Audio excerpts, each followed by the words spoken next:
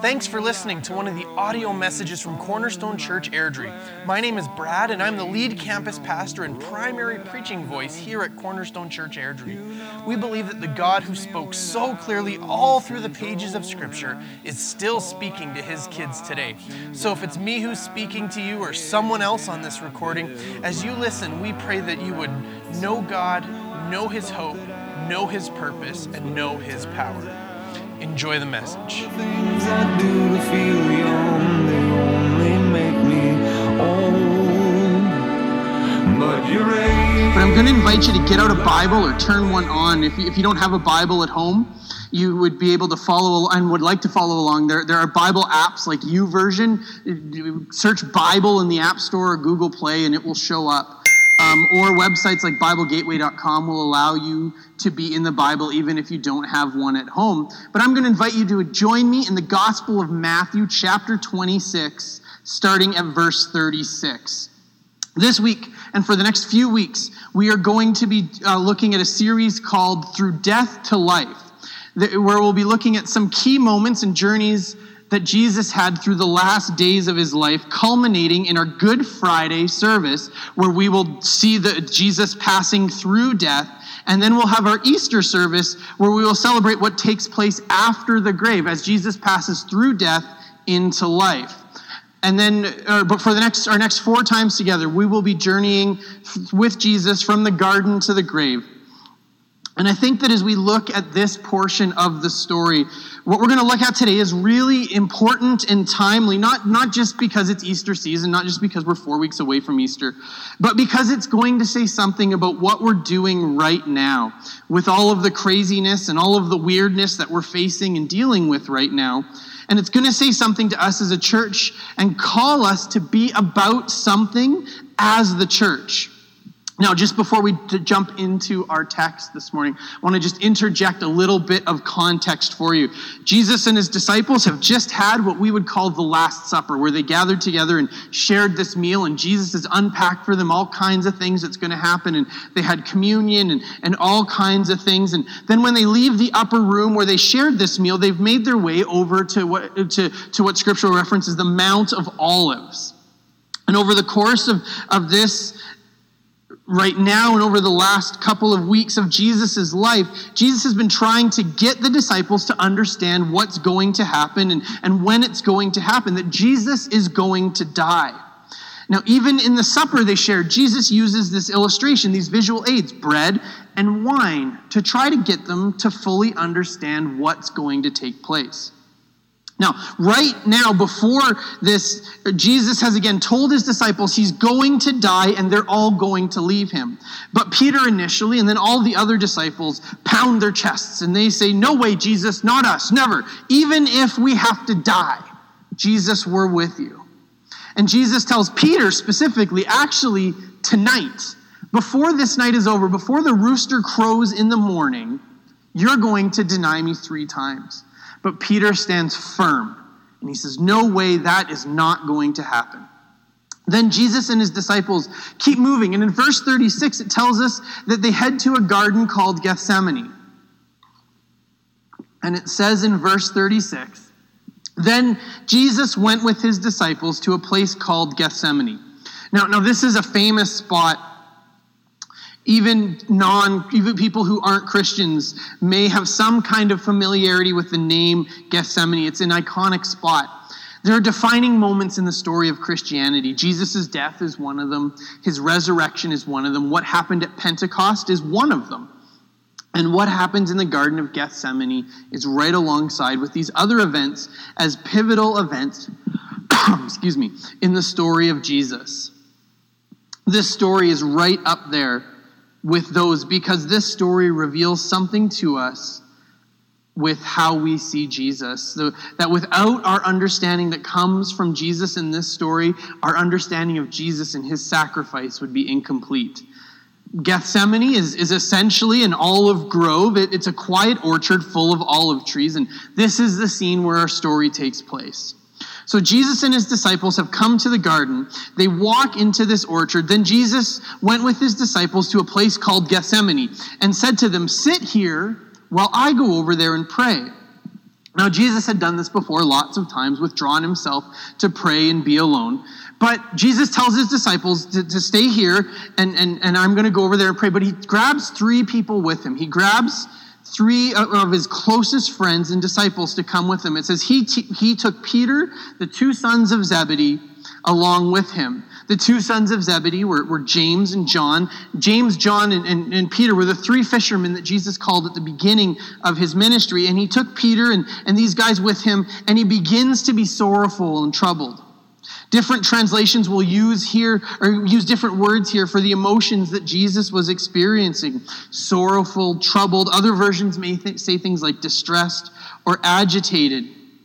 Essentially, what we can see here, to put in our terms of understanding of what's happening here, is we see the beginning of essentially Jesus having a panic attack. I'm not joking. Jesus begins to break. He is sorrowful. He is stressed. He's agitated. And he says to his 3 closest friends, he says to them in verse 38, "My soul is overwhelmed with sorrow to the point of death. Stay here and keep watch with me." He tells his friends, "I'm overwhelmed to the point where I feel like I'm going to die." And he asks them, please stay with me and be here with me. Now, we've seen Jesus in every single story, at every single point, up until right here and now, be a rock. He's confident. He's calm. He's composed. Even when he was upset, he was confident, he was composed. He never let his anger overtake him. But this is the first time where we see Jesus beginning to crack, beginning to fall apart, beginning to crumble. It's in the middle of the night. He's here with his closest friends, and he begins to come unglued. Now, this can be a really tough way to understand and to see Jesus, because we don't want to see Jesus like this. And it's probably even uncomfortable to listen to, because we don't want to see Jesus like this. We don't want to talk about Jesus like this. This isn't who we want Jesus to be, and this is not how we like to talk about Jesus. It can almost seem on some level sacrilegious. But here Jesus is, falling to pieces. My soul is overwhelmed even until the point of death. Jesus' heart and his soul are breaking, and he's here with his friends, and he doesn't want them to do anything other than just stay awake and be there with him. And that's all he asks for. Just be here with me. What a great picture for us as a church family at this time. Let us not be there for each other physically, but let us be there for each other in text. Let us be there for each other in email. Let us be there for each other in a phone call. Be there in spirit. Be there in prayer. Contact each other. Be there. It doesn't have to be sometimes the biggest thing, but sometimes there's so much value in the little things. But let us not take this time and fall asleep on one another, but let's be awake for each other. Let's be there for each other. He says to them, don't go anywhere. I need you to stay awake and be there for me. Jesus asks his closest disciples and his friends this. And then Jesus moves a little further away on his own. Verse 39 says, going a little further, he fell with his face to the ground and prayed.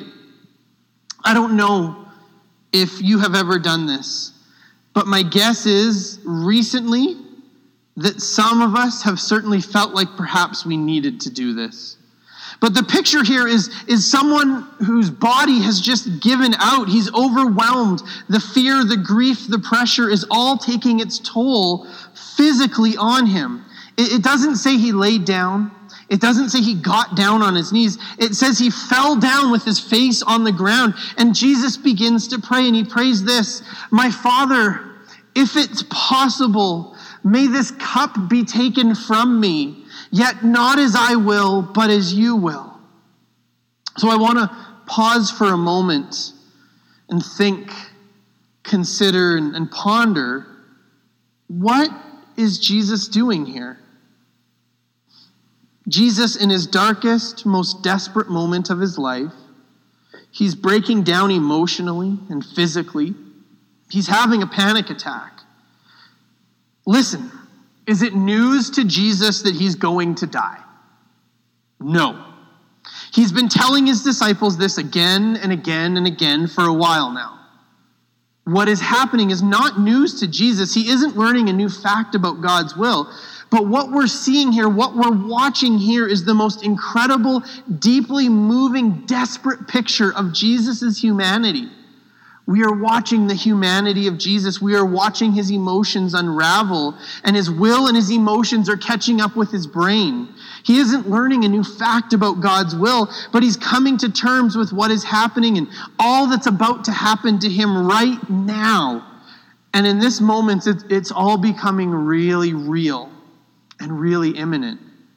He's struggling with what is about to come next. And he says to his father, Dad, if there's any other way that we can do this, maybe we could figure out something else really quick. What plan B, a contingency plan. And he says, this is what I want. I want this to happen in another way. I don't want to drink this cup. I don't want to do this. I don't want to experience this. But that's not the full extent of what Jesus said. He says, what I want is not to do this, but listen to this. Yet, not as I will, but as you will. Jesus reminds himself, this isn't about what I want. Ultimately, my life isn't about what I want. And for 1 hour, he is on his face, crying and weeping, struggling with what he is facing, what he knows that he needs to do, and how he feels about it. And he pulls himself back together for a moment, and he gets up and he walks back to where he left his closest friends. Verse 40 says, then he returned to his disciples. He returns to his closest friends. And what are they doing? He returned to his disciples and he found them sleeping. Couldn't you men keep watch with me for 1 hour? And then he turns to Peter and he says in verse 21, verse 41, watch and pray so that you will not fall into temptation. The spirit is willing, but the flesh is weak. He says to Peter, yeesh, man. You need to be on your face too, because tonight your trial is coming. You need to be praying too. Of all people, Peter, you need to be praying. And then Jesus goes back to pray again. Verse 42 says, he went away a second time and prayed, my Father, if it is not possible for this cup to be taken from me, unless I drink it, may your will be done. Now, this prayer is almost the same as the first one, but it's not the same. They're different, and the difference is really significant. The first time, if it is possible, I don't want to do this. Please take this cup away from me. But the second time of the prayer, he's moved forward. It's not possible for me to avoid this, is it? Okay, may your will be done. You can see this. Jesus is beginning to reckon with his emotions, reckon with his calling, and he's coming to terms with it. And so he spends some more time in prayer, and he comes back to his friends, and he finds Peter and the others. And verse 43 says, when he came back again, he found them sleeping because their eyes were heavy. They began sleeping. And the Bible says, because their eyes were heavy. What a funny, weird little detail. But it shows us something. Last time Jesus spoke to them, he said, your flesh is weak. And here, their eyes were heavy. So rather than walking up to the disciples, waking up the disciples, he goes again and he goes to pray. So he left them and went once more and prayed to them a third time, saying the same thing. A third time he goes to pray. Understand here now, this is Jesus, the same confident, calm Jesus that is in his darkest night. He's a broken man. He is facing the human condition. He is facing all that he is. He isn't learning anything new, but his emotions are catching up to his brain. And this is why the story is so important. Because there is the Jesus who gives his life for us. There is the Jesus who victoriously conquers death and sin on our behalf. But then there's this Jesus, this weak, frail Jesus. In his greatest moment of fear and confusion and pain. And the unbelievable power of this story is that Jesus, who is God, God became human. God didn't become like a human. Here we see that God really became fully human. And he joins with us in our dark nights of the soul, that we see God, that Jesus joins us in these moments where your world is unraveling and your prayers hit the ceiling and you're convinced no one is listening and that nobody cares and everyone in your life is falling asleep on you.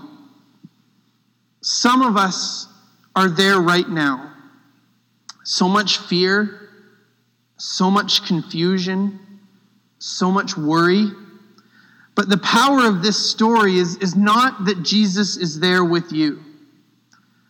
It's that when you're in these moments, you are with Jesus. It's not that Jesus joins us, but we join Jesus who is already there. Did you hear that? Jesus is no stranger to the utter fear and pain of the human condition. He knows it.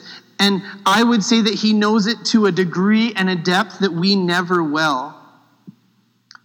And so as much as all the ways that we think about Jesus are true and real and really Jesus, this is also Jesus. He knows you. He knows your story. He's been there. But he moves through it. And he doesn't give in and he doesn't give up. And look at this. Look at the Jesus who returns from the third prayer. Verse 45 says, Then he returned to the disciples and he said to them, Are you sleeping and resting? Look, the hour has come. The Son of Man is delivered into the hands of sinners. Rise, let us go. Here comes my betrayer. It's time to get up. It's time to wake up. Here comes Judas. It's time to meet the moment. And that is the calm, confident, resolute Jesus we know once again. You see, it's not that Jesus didn't have moments of doubt or struggle or fear, but it's through these moments that Jesus is brought back to being calm and confident once more. So I want to encourage you as we face all that we're facing in the world today. I want to invite you to take comfort in the story of Jesus, in the life of Jesus. Find encouragement in the story of Easter. Find encouragement that you are not a failure or weak or bad or unfaithful or unchristian because you may be feeling fear, worry, stress, or overwhelmed. But I want to invite you to rest right now in the knowledge that Jesus faced each and every one of those things. And to be excited, because what we just watched was that Jesus, in the presence of his Father, made it from one end of this emotional journey all the way through everything to the other end, ready for what's next. And the promise that we have is that the same God will do the same thing for us. Whatever your emotions are right now, Jesus is going to meet you there. He's going to walk with you through all that goes on, your struggle, your fear, others letting you down and sleeping on you. He is going to be right there walking with you to see you safely to the other side. It's time for the sleeper to wake. Thanks again for listening to one of the audio messages from Cornerstone Church Airdrie. I pray that you were blessed by what God had to say in this message. If you would like to connect further with Cornerstone Church, there are a couple places you can go. First is our website, cornerstonefoursquarechurch.com, and select the Airdrie campus. And some of the best ways to connect with us is through our social media channels. You can like us on Facebook at facebook.com/Cornerstone Airdrie, follow us on Twitter at CS Airdrie, and on Instagram at Cornerstone Airdrie. If you'd like to connect with the pastoral team at Cornerstone, you can do that again through our website, cornerstonefoursquarechurch.com. Click on the Airdrie campus, then click on the About Us on the main menu, and then one last click on our campus pastors. You can also subscribe to our podcast on iTunes and get new messages delivered directly to you. We are so thankful to be able to share the gospel message of Jesus Christ with our community in Airdrie and with you today. At Cornerstone Church Airdrie, we are a family not by blood, but a family that's been bought by blood. And that family includes you. We follow Jesus together. As family we go. Let the King of Glory in.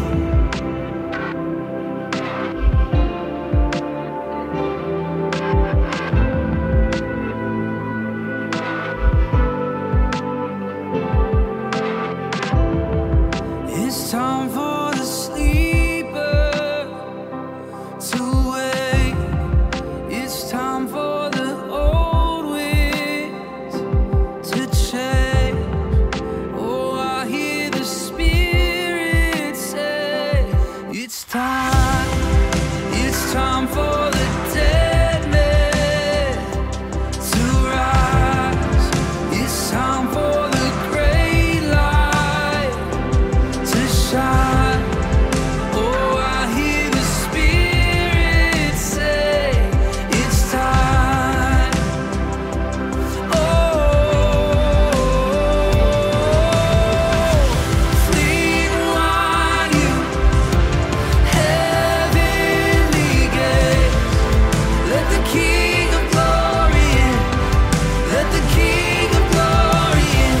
Come riding on your people's praise. Let the King of Glory in. Let the King of Glory in. Fleet wide you heavenly gates. Let the King of Glory in. Let the King of Glory in. Come riding on your people's praise. Let the King of Glory in. Let the King of Glory in.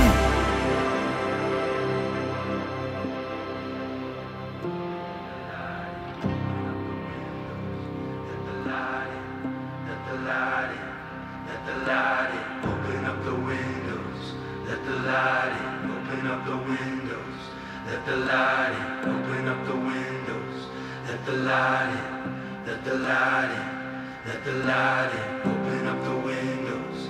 Let the light in. Open up the windows. Let the light in. Open up the windows. Let the light in. Let the light in. Let the light in. Open up the windows. Let the light in. Open up the windows. Let the light in. Open up the windows. Let the light in. Let the light in. Let the light in. Open up the windows. Let the light in. Open up the windows. Let the light in. Open up the windows. Let the light in. Let the light in.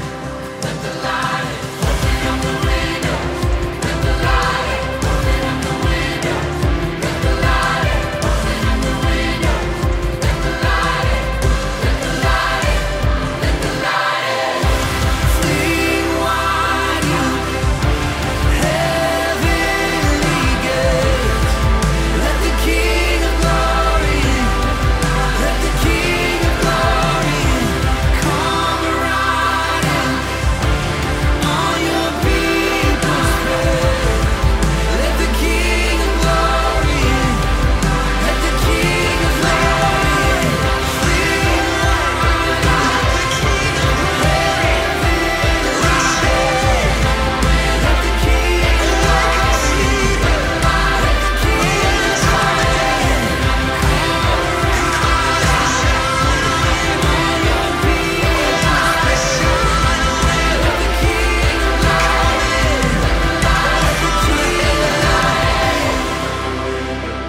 Let the light in. Open up the windows.